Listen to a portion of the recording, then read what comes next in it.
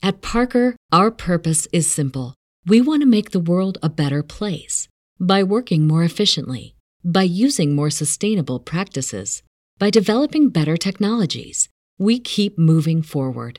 With each new idea, innovation, and partnership, we're one step closer to fulfilling our purpose every single day. To find out more, visit parker.com/purpose. Parker, engineering your success.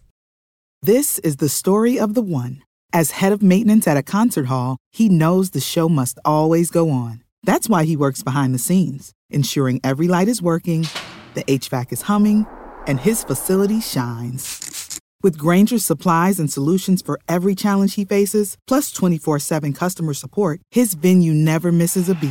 Call quickgrainger.com or just stop by. Grainger, for the ones who get it done.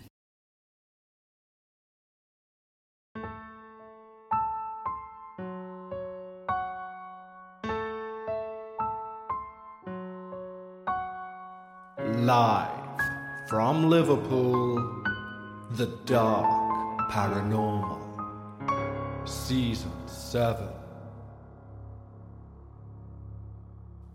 Hi everyone, I'm Kevin Eustace and welcome back to The Dark Paranormal, Season 7. On today's show, it's my pleasure to share with you one of the most convincing true paranormal experiences I think I've ever received. The individual involved has provided a list of names, email addresses and contact details for people in the story to validate their experience. It also took them a period of days to complete this email because it was so emotionally raw for them to write down. It truly reads like a diary of paranormal experiences that I can't wait to share with you. But before we get into this genuine paranormal experience, I of course need to thank our Patreons. When you sign up to Patreon, not only do you receive these episodes ad-free and before anyone else, you also receive access to the Patreon-only podcast Dark Bites, a true paranormal experience show which releases each and every week, even on the downtime between seasons. We've built a wonderful community of like-minded paranormal enthusiasts over on Patreon. And we'd like to extend an exclusive invitation just for you. Simply head over to patreon.com/The Dark Paranormal. Now, for full disclosure, normally I would be reading the names of all of the new Patreons right now. However, I'm actually recording this just after recording last week's episode, because this week, as you hear these words, we're away on holiday. So if you've signed up to join our team since last week's episode, don't fret. I'll be doing a catch-up readout on next week's show, meaning anyone signing up now will have their name read out on next week's show. So if you'd like to have early access ad-free to all Dark Paranormal episodes, and gain access to the entire back catalogue and new episodes each week of the Patreon-only podcast Dark Bites, head over to patreon.com/The Dark Paranormal. Now, as you all know, here on The Dark Paranormal, I always ask you to leave your disbelief at the door. However, some stories require you to leave less of your disbelief at the door, due to how sincere they seem. The following true paranormal experience from Teresa definitely fits under that category. As I mentioned earlier, it took Teresa several attempts to get this story down to send in. The reason being, she just didn't want to revisit it. And of course, I've edited them out for data protection reasons. But she also provided a full list of names and email addresses and telephone numbers of the individuals mentioned, including members of the clergy involved in the experience, in case I wanted to try and verify her story. However, as you listen, I think you'll agree with me, the account is so sincere and so personally harrowing that the sincerity of the email itself, for me anyway, is validation enough. Also, just a trigger warning on today's episode, there are topics of domestic abuse covered in today's paranormal experience. And I'd like to thank Teresa for her honesty and courage in committing this experience to email. So now, lower the lights, make yourself comfortable, And of course, leave your disbelief at the door as we hear all about an uninvited guest. I'm unsure of where to start with this, so I'm going to start at the beginning. And I apologise in advance for all of the tangents I will no doubt go on. See, I'm struggling to even type these words, as the main events were a very dark time in my life. And I'm going to add some background because it's important that you get a rounded view of me as a young adult, and then make up your mind about what happened to me. It's probably going to take me a few days to write this down, so again I apologise if this appears disjointed, but I'll do my best to follow a chronological order. The events I will write about will follow later, but I want to add that I believe. I've seen spirits ever since I was young, but since this event, I refuse to even acknowledge that part of myself. I shut it down in an instant, due to the long-lasting and far-reaching impact that the event had on me and my son. I'm a 42-year-old educated woman. I'm currently working towards my second degree. I'm a mother of two, and my eldest is 23 and at university in Sheffield, studying biological medicine. My youngest son is 12 and in secondary school. However, the focus of this story is my eldest son. I work full-time in a management position, and I just want you to know I'm not usually considered deranged, though I'm sure my husband would disagree on occasions.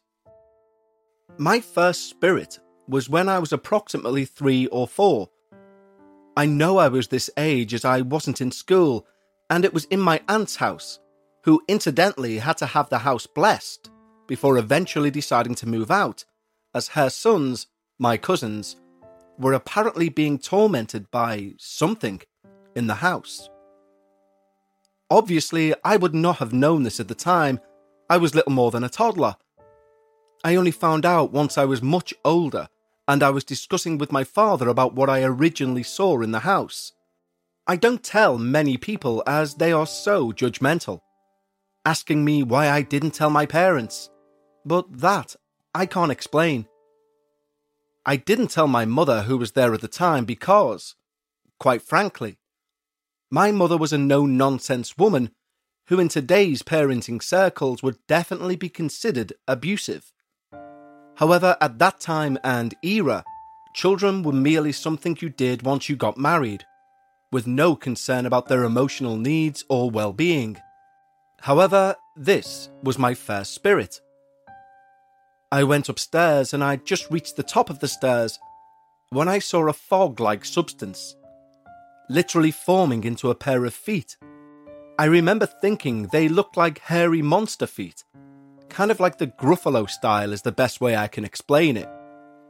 And they appeared to be coming out from under the bathroom door at the top of the stairs.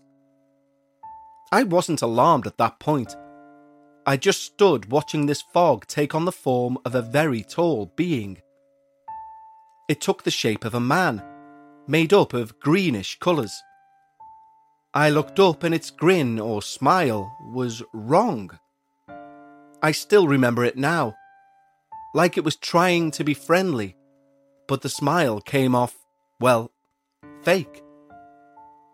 Then I remember feeling alarm, but not knowing how to name that feeling, and trying to rush off as fast as my little legs would allow down the stairs whilst gripping onto the banister so not to fall.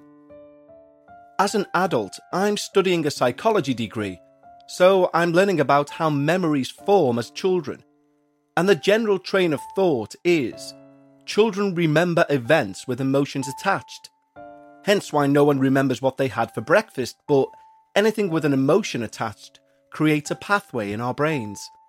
I don't remember mentioning it to anyone, and it was only as I got older that I pieced together the images of what I saw. Various paranormal events occurred throughout my teenage years, which, according to the priest who assisted with the final events, advised me that pubescent girls have an energy that is akin to poltergeist activity. He used to work in a girls' school, and he said the events he witnessed there were frankly many. And when I asked him why he thought the events were associated with the teenage girls, he said he believed it was something to do with the changes and the massive growth within the body during this period of change, which I think may have some merits. I think it's important to note that I also have two sisters, and we're all only 1 year apart, so our ages go 42, 41 and 40. During my teenage years, I was always so morbidly interested in the paranormal, and this was pre-internet days, so I had to go and buy books or borrow them from libraries. Anything I could get my hands on, from astral projection to spontaneous combustion and back again.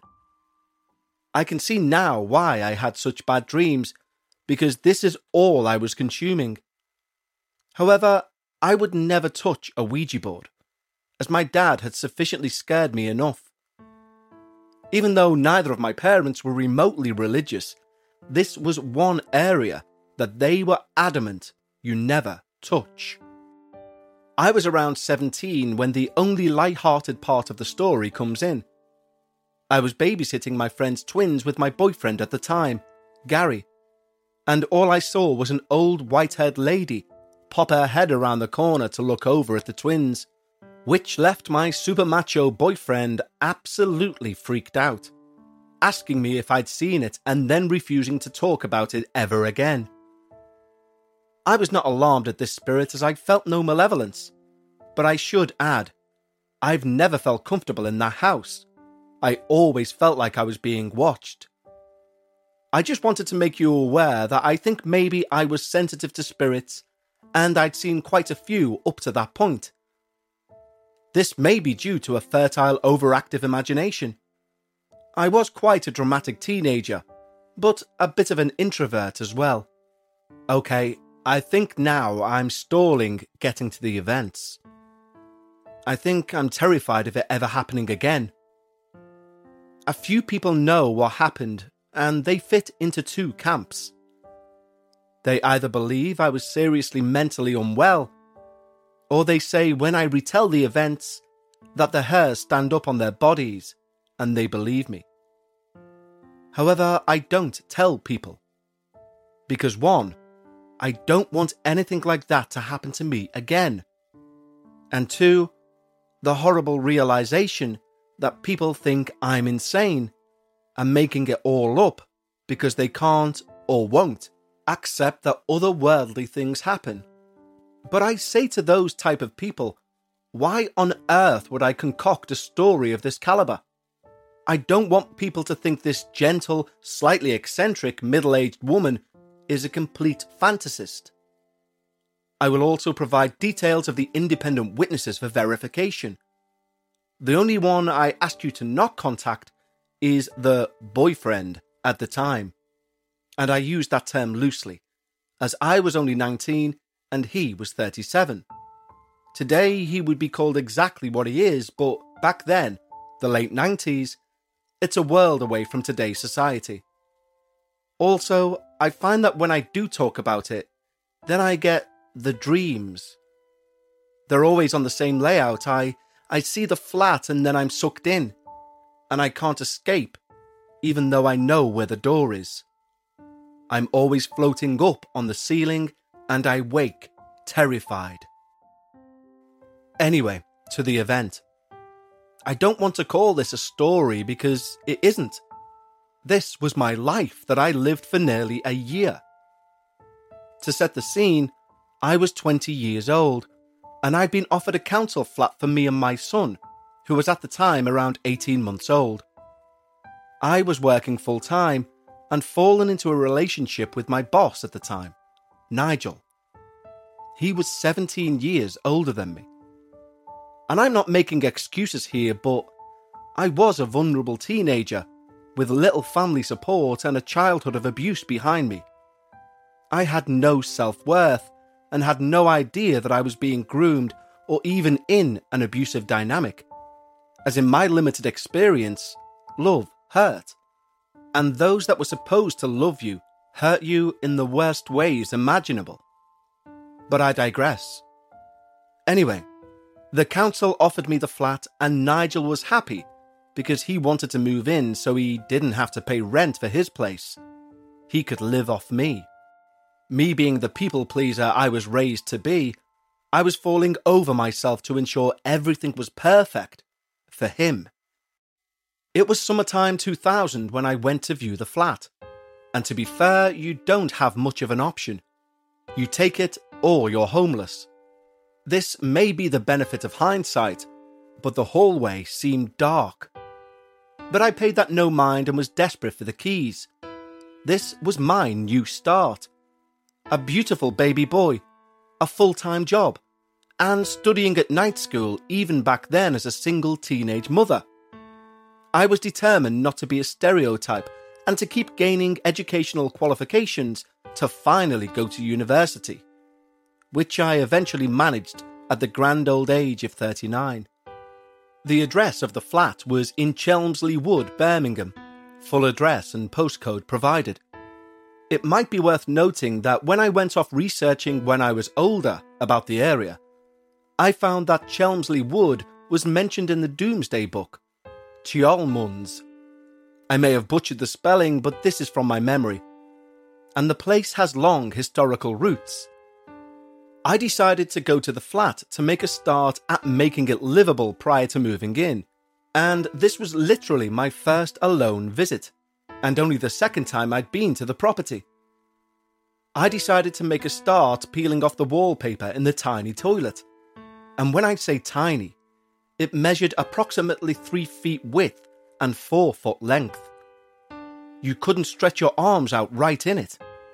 I stood on the toilet to reach the high parts because health and safety doesn't exist when you're 20 and you think you're invincible. And I felt someone behind me, which was impossible as I was the only one in the flat, and the toilet was so small only I could barely fit in. I know people will say, well, why didn't you turn around? Well, it's because I felt a bone-chilling fear. So I calmed myself down and was like, okay, you're just freaking yourself out because it's a new place and you're on your own. The feeling went away and I calmed down. And then it happened again. This sinister feeling just washing over me. So I packed up my stuff and I left. Most people would say, well, why did you even move in? But bear in mind, I hadn't even moved in at this point. And it was this or the streets. Plus, I had a young baby to think about. So once I got out, I rationalized it and thought I was just feeling vulnerable, as I would truly be living on my own. And that was a scary thought, being alone with a young baby. I moved in with Connor, my firstborn, a wonderful, calm, kind and loving son. And for a few months, low-level things happened. But it was stuff that could be easily explained away. For instance, the photos and ornaments were constantly being turned around and upside down. I rationalized it away and said, well, it must be Connor. He must be messing with the photos and the ornaments. It's strange to speak about it now, but on some level, I knew something was really wrong. But I had no one to turn to. My mother wasn't very nice and my partner was horrific. Please don't think this is a woe is me tale because I promise you it isn't. I have a wonderful life now, full of love. But at that time, he was horrendously abusing me, and I had no one to tell as I was completely isolated. And the survival instinct in me prevented me from focusing on the paranormal, as all of my energy went into working, raising the baby, and keeping our little heads above water. I was just trying to survive my life at that time. As I said, love and pain were synonymous in my repertoire, and it was all I knew at that point in my life. The low-level activity would continue. The television would change channel on its own, but I explained that away as one of the neighbours may be having the same remote control. Light bulbs were constantly blowing. I must have changed them so much I thought there was an electrical fault. The television blew up like literally all the tubes just smashed. At this point, I knew something was going on. Every time I came home from work, something would be moved or upside down. One evening, I'd just put Connor to bed, and the flat wasn't very large, but from my vantage point on the sofa, I could see down the hallway to Connor's bedroom, which had the door open. He was sleeping in a slightly bigger bed now, still a toddler bed with bars on the side, but larger than a cot. Something made me look up and down the hall. Why, I don't know, as I couldn't see anything. Literally nothing. It was blacker than black. Yes, no lights were on in the hall because this would have kept him awake, but the lounge lights were on, so there should have been some glow into the hall. But nothing. It was like a dark void. I squinted my eyes to see if I could make out the baby lying in bed, when all of a sudden, the light bulb in the hall shattered, and I don't mean blew, I mean shattered. Shards of glass everywhere, and the screw-in part still attached to the fixture with the ends exposed. Then there was a moment of utter silence.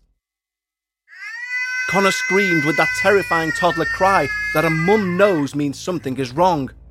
I flew to the baby's room and got him out of bed, and he was distraught, but half asleep as well. And obviously he couldn't tell me in words what was wrong as he was too small, but he was upset. After that initial event, it really started to begin in earnest. I began to see a therapist as I actually thought I was losing my mind, and that I was somehow responsible for what was going on. To add to this, my partner was gaslighting me, so I wasn't sure if I was truly losing my grip on reality, and it made telling people what was going on difficult. I knew he would be telling those people who knew me that I was in the grip of a mental illness, and that I couldn't be believed. This may be in part to keep his abuse secret.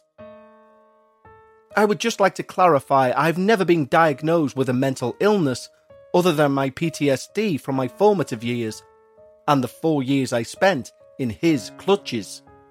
I think my therapist has since died as I've not been able to get any notes from them around this time. Emails go unanswered and the phone number rings out.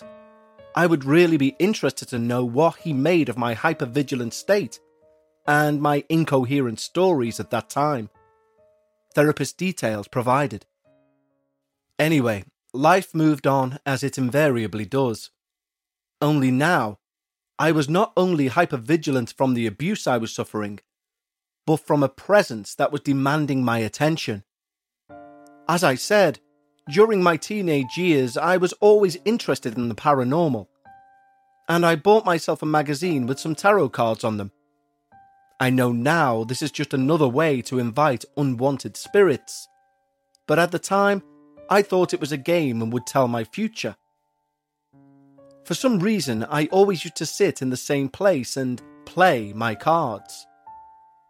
And this went on to me trying automatic writing. I know it sounds silly and it's impossible to describe a feeling, but I felt as though someone was using my hand to write, like I had no control over it. I remember opening my eyes and looking at the paper and not being able to make sense of what was there. It looked like scrawls and random letters.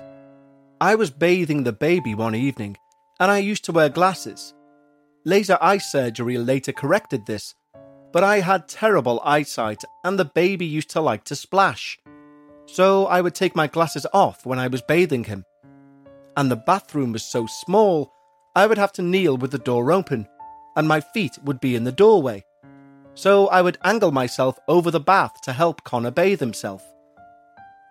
I was sat knelt down with my feet underneath me, pointing to the doorway, and my top half angled with my arms hanging on the top of the bath, just watching Connor play. He was learning new words daily, so he was conversing as such with me, when we both heard the front door open and close harshly, signalling Nigel had returned home from work. I instantly went on high alert as I was so in tune with his moods. If he'd had a bad day at work, you could guarantee that kicking girl here would be on the brunt end of his frustration.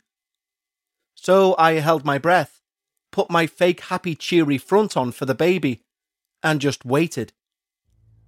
I felt him come up behind and scratch the soles of my feet. Not with a fingernail. It was sharper than that. It was like I imagine how a sharp curved knitting needle would feel. And I breathed a sigh of relief, as that meant he was in a good mood if he was tickling my feet, albeit with an unknown implement. So all was well. So now, with a genuine smile on my face, I turned round to say hi, and the colour drained from my face. There was no one there. Even with my terrible eyesight, I could still see. So I jumped up and was reluctant to leave Connor in the bathroom alone, as he was so small. So I shouted, "Nigel, are you home? Is that you?" No response. Now I thought maybe he was in a bad mood and had gone to the bedroom to sulk. I picked Connor up out of the bath. My heart was racing. I knew something was wrong. I wrapped him in a towel and walked down to the bedroom. No Nigel. I checked the entire flat. No Nigel. He hadn't come home. We were all alone. Around this time, Connor started having terrible night terrors that you literally couldn't wake him from, and I was having nightmares of a figure telling me he had killed my son. Nigel wasn't at the flat all the time. He worked all week and was out every weekend, sometimes not coming back at all, and he was reluctant to even acknowledge anything was happening, until it happened to him. There was always a terrible smell in the kitchen, like something rotting, but no matter how hard I cleaned it, it would still be there. And even though these events are in chronological order, it wasn't constant with the big events. It was more low-level constantly, to the point where it became almost normal. Nigel was trying to sleep, and eventually he got up and said, "I can't stay here." And I thought, oh great, he's found another woman to take him in for the night. So he's going to have to engineer an argument so he can justify to himself that he has every right to leave for a few days. Or until she realises what he's like and sends him back to me. So I said, "What's wrong?" And he replied, "Every time I close my eyes, I see a hooded figure standing over me, inches from my face, and it won't let me get any rest." There were a plethora of low-level things, like when Nigel hung a mirror opposite the hallway where the bulk of the activity was, and I kept seeing things in it out of my peripheral vision. I think he did too, as he took it down soon after. It got to the point I was too scared to stay in the flat on my own, and he used to leave regularly, so I asked my sister, Rachel, to come and stay with me as I was in a constant state of fear. Let's have a quick break to talk to you about Policy Genius. Now, we all like to put off life insurance talk because it reminds us of our mortality. But life insurance isn't about death, it's about life. It's about ensuring the lives of those you love remain secure and comfortable. And I'm sure many of you will think, well, I'm covered through work or I'm covered through my bank account. But believe me, you want to check those finer details because you may be surprised what you're actually covered for. And this is exactly where Policy Genius come into their own. Yes, we could talk about how Policy Genius is America's leading online insurance marketplace, or how their award-winning agents will walk you step by step through the entire process. But the best thing about Policy Genius for me is they don't have a dog in the fight. They're not going to strong-arm you towards one company or another. They've no incentive to do so. Their only incentive is to listen to your needs, scour America's top companies, and find you the best price. For example, with Policy Genius, you can find life insurance policies that begin at just $292 per year for $1 million of coverage. Some options even offer same-day approval and avoid unnecessary medical exams. There's a reason why Policy Genius has thousands of 5-star reviews on Google and Trustpilot, and you'll find out what it is when you tick life insurance off your to-do list with Policy Genius. So head over to policygenius.com or click the link in the description to get your free life insurance quotes and see how much you can save. That's policygenius.com. At Parker, our purpose is simple. We want to make the world a better place by working more efficiently, by using more sustainable practices, by developing better technologies. We keep moving forward. With each new idea, innovation, and partnership, we're one step closer to fulfilling our purpose every single day. To find out more, visit parker.com/purpose. Parker, engineering your success.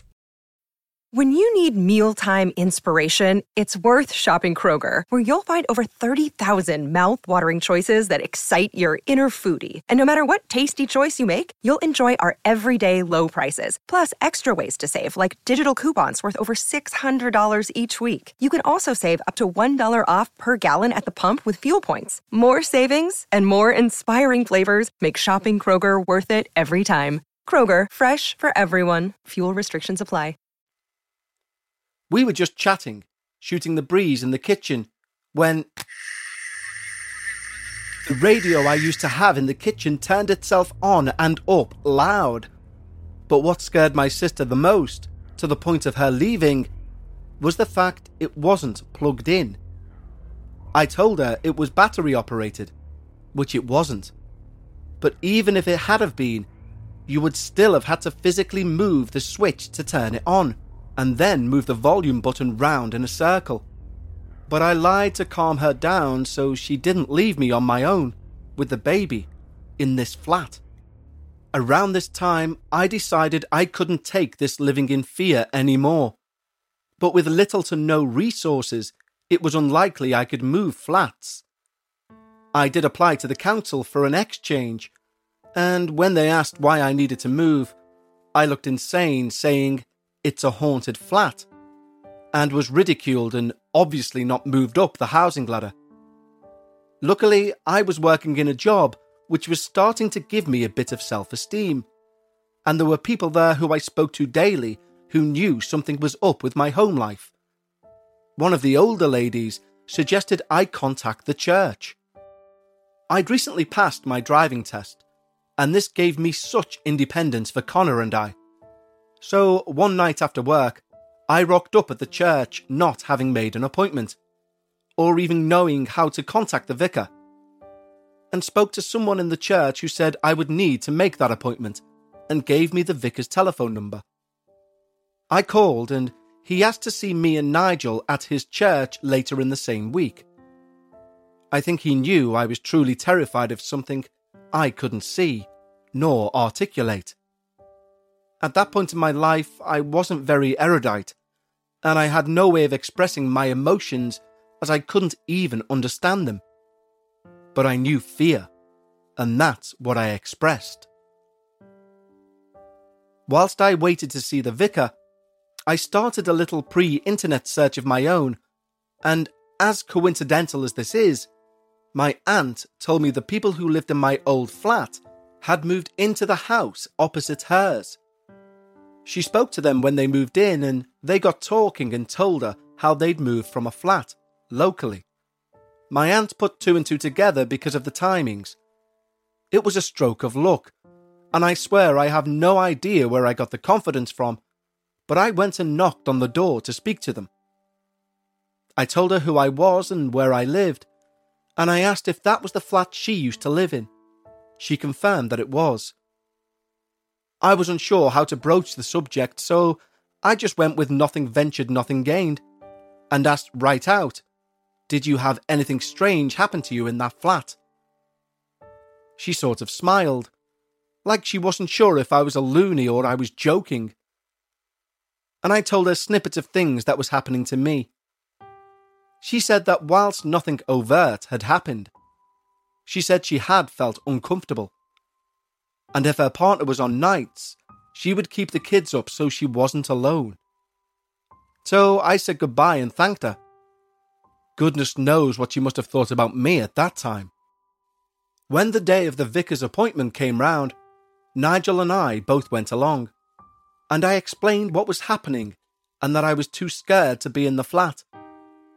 Nigel, being so much older than me and much more confident in his demeanour, really tried his best to make me look like the little woman who was finding working full-time, running a house and raising a baby too difficult, and that I was losing the plot and couldn't cope. To the outside world, that's probably how it looked.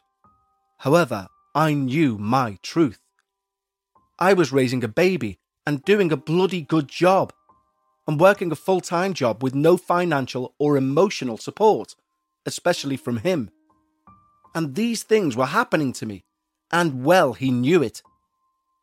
But to keep me isolated and have everyone think I was fragile, he tried to make it look like I was completely out of touch with reality.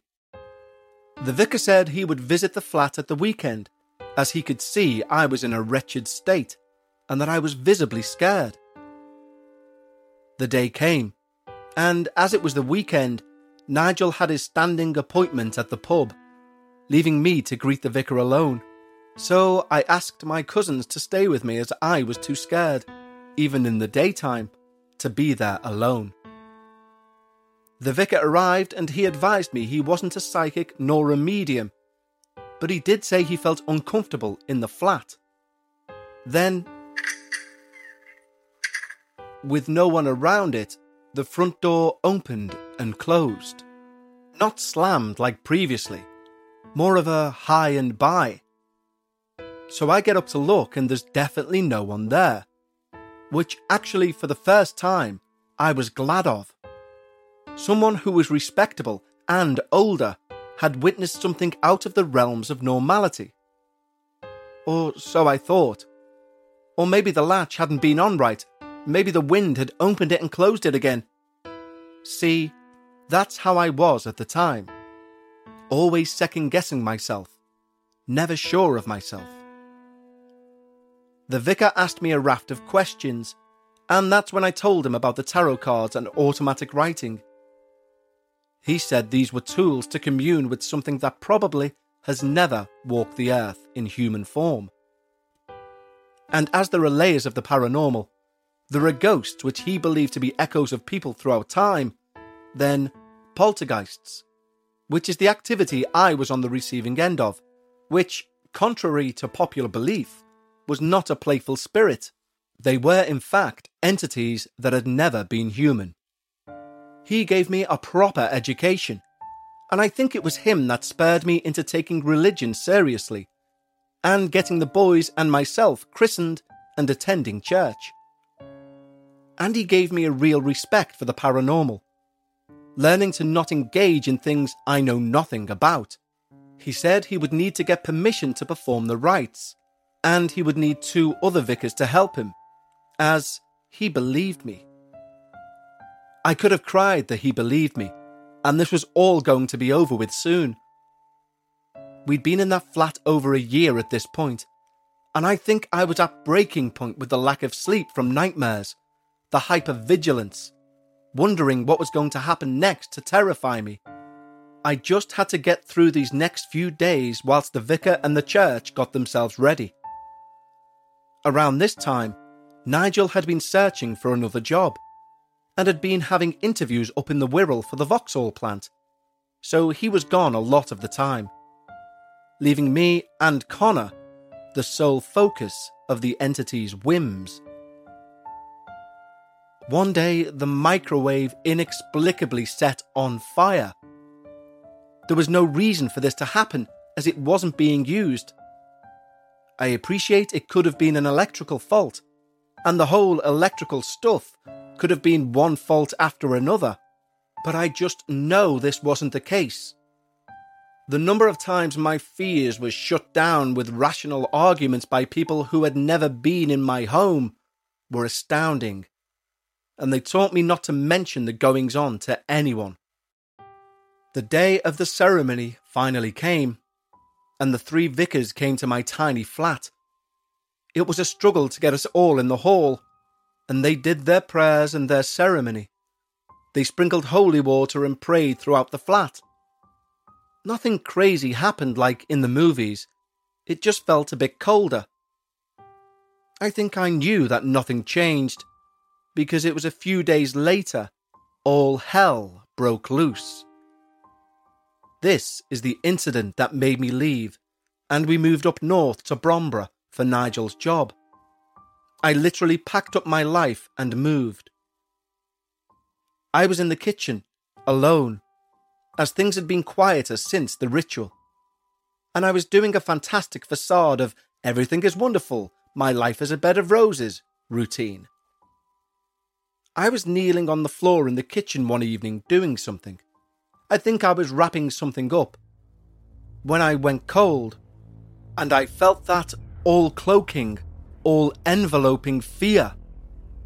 People say you might run or you scream, but I assure you, you don't. You freeze. You truly freeze in place. The light went out, and the strange darkness that my eyes couldn't penetrate was back. I just knew it was here, and it was coming for me. I couldn't move a muscle. I just knew I had to live through it. And, in the dark, I felt something cold just so slightly brush my left cheek. Then I heard a faint sound of something touching the tiled floor. After what seemed like an eternity, I got my breathing under control. There seemed to be a bit of brightness coming back into the room, and I managed to stand up and turn around and open the door wider to allow the light from the hall to spill into the kitchen. I looked down at where I'd been, and there, next to where I'd been kneeling, was the intact light bulb. Out of the fixture from the ceiling, still intact.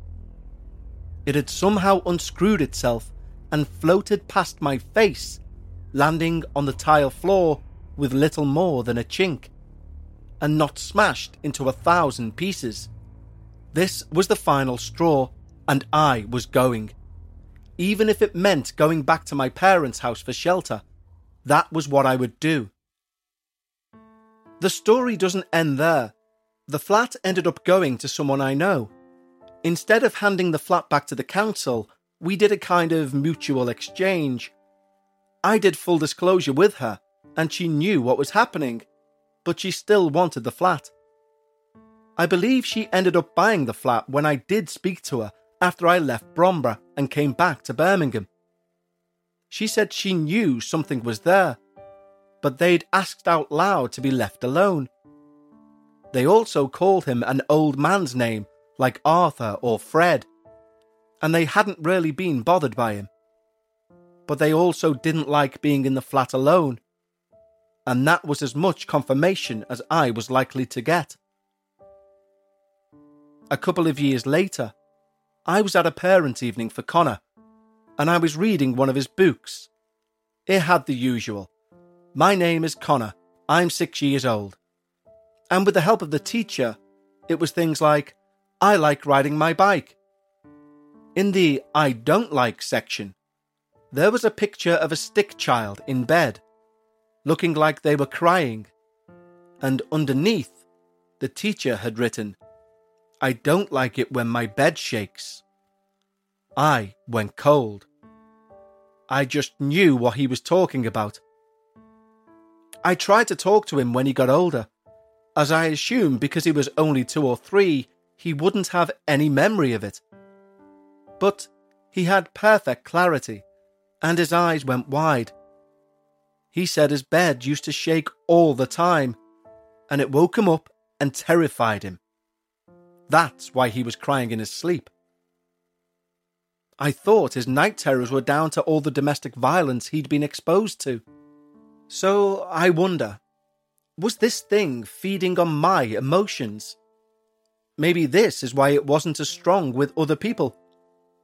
Or did I truly have some sort of psychotic lack of reality type episode? I used to visit the Solihull Library archives, and for a month straight every Saturday morning I went through newspapers from when they began in the 70s through to the 90s, when local papers were falling out of favour and replaced with the internet. However, I never found anything relating to a murder or a suicide in the flat that I lived in. But maybe this would not have been reported in the papers. I don't know where else to try and get information on the history of the place. My husband sagely advises me to leave it all alone, saying there are some things we're just not meant to know. Thank you so much, Teresa, for your true paranormal experience. And, like I've said before, sometimes the most terrifying thing on this earth isn't the paranormal. It's what humans do to each other. I'm so sorry to hear about the domestic abuse you suffered at the hands of your partner and the abuse you suffered at the hands of your family.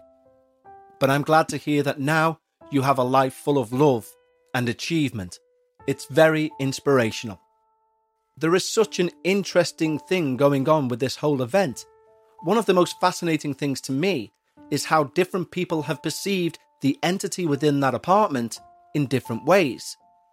Could it be down to their belief systems, how they were brought up, or indeed, as you state, what sort of negative energies they are given out or subject to that will amplify or stifle the activity in that flat? The idea that a dark entity will feed off negative emotions is not a new one, and given what you had to endure at that stage of your life, it would seem like that place would be a breeding ground for malevolence. But either way, Teresa, I'd really like to thank you for finding the strength to revisit those topics and that time in your life once more to write this email for the show. And I'm glad to hear that you're now comfortably in the life you deserve. So that wraps up episode 4 of season 7 of The Dark Paranormal. Don't forget, if you'd like to sign up to our Patreon and get access to the entire back catalogue of Dark Bites episodes, head over to patreon.com/The Dark Paranormal. And thank you as ever for choosing to spend your time with me here on the show. I'll speak to you next week for episode 5 of season 7. Already at the halfway point, I can't believe it.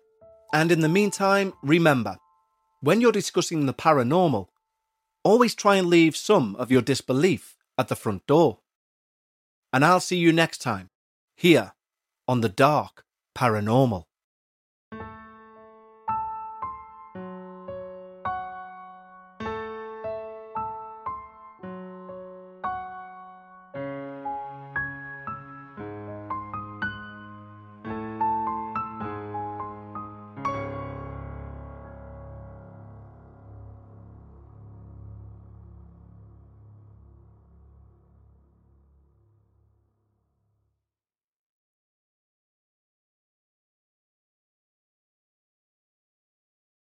When you need mealtime inspiration, it's worth shopping Kroger, where you'll find over 30,000 mouth-watering choices that excite your inner foodie. And no matter what tasty choice you make, you'll enjoy our everyday low prices, plus extra ways to save, like digital coupons worth over $600 each week. You can also save up to $1 off per gallon at the pump with fuel points. More savings and more inspiring flavors make shopping Kroger worth it every time. Kroger, fresh for everyone. Fuel restrictions apply.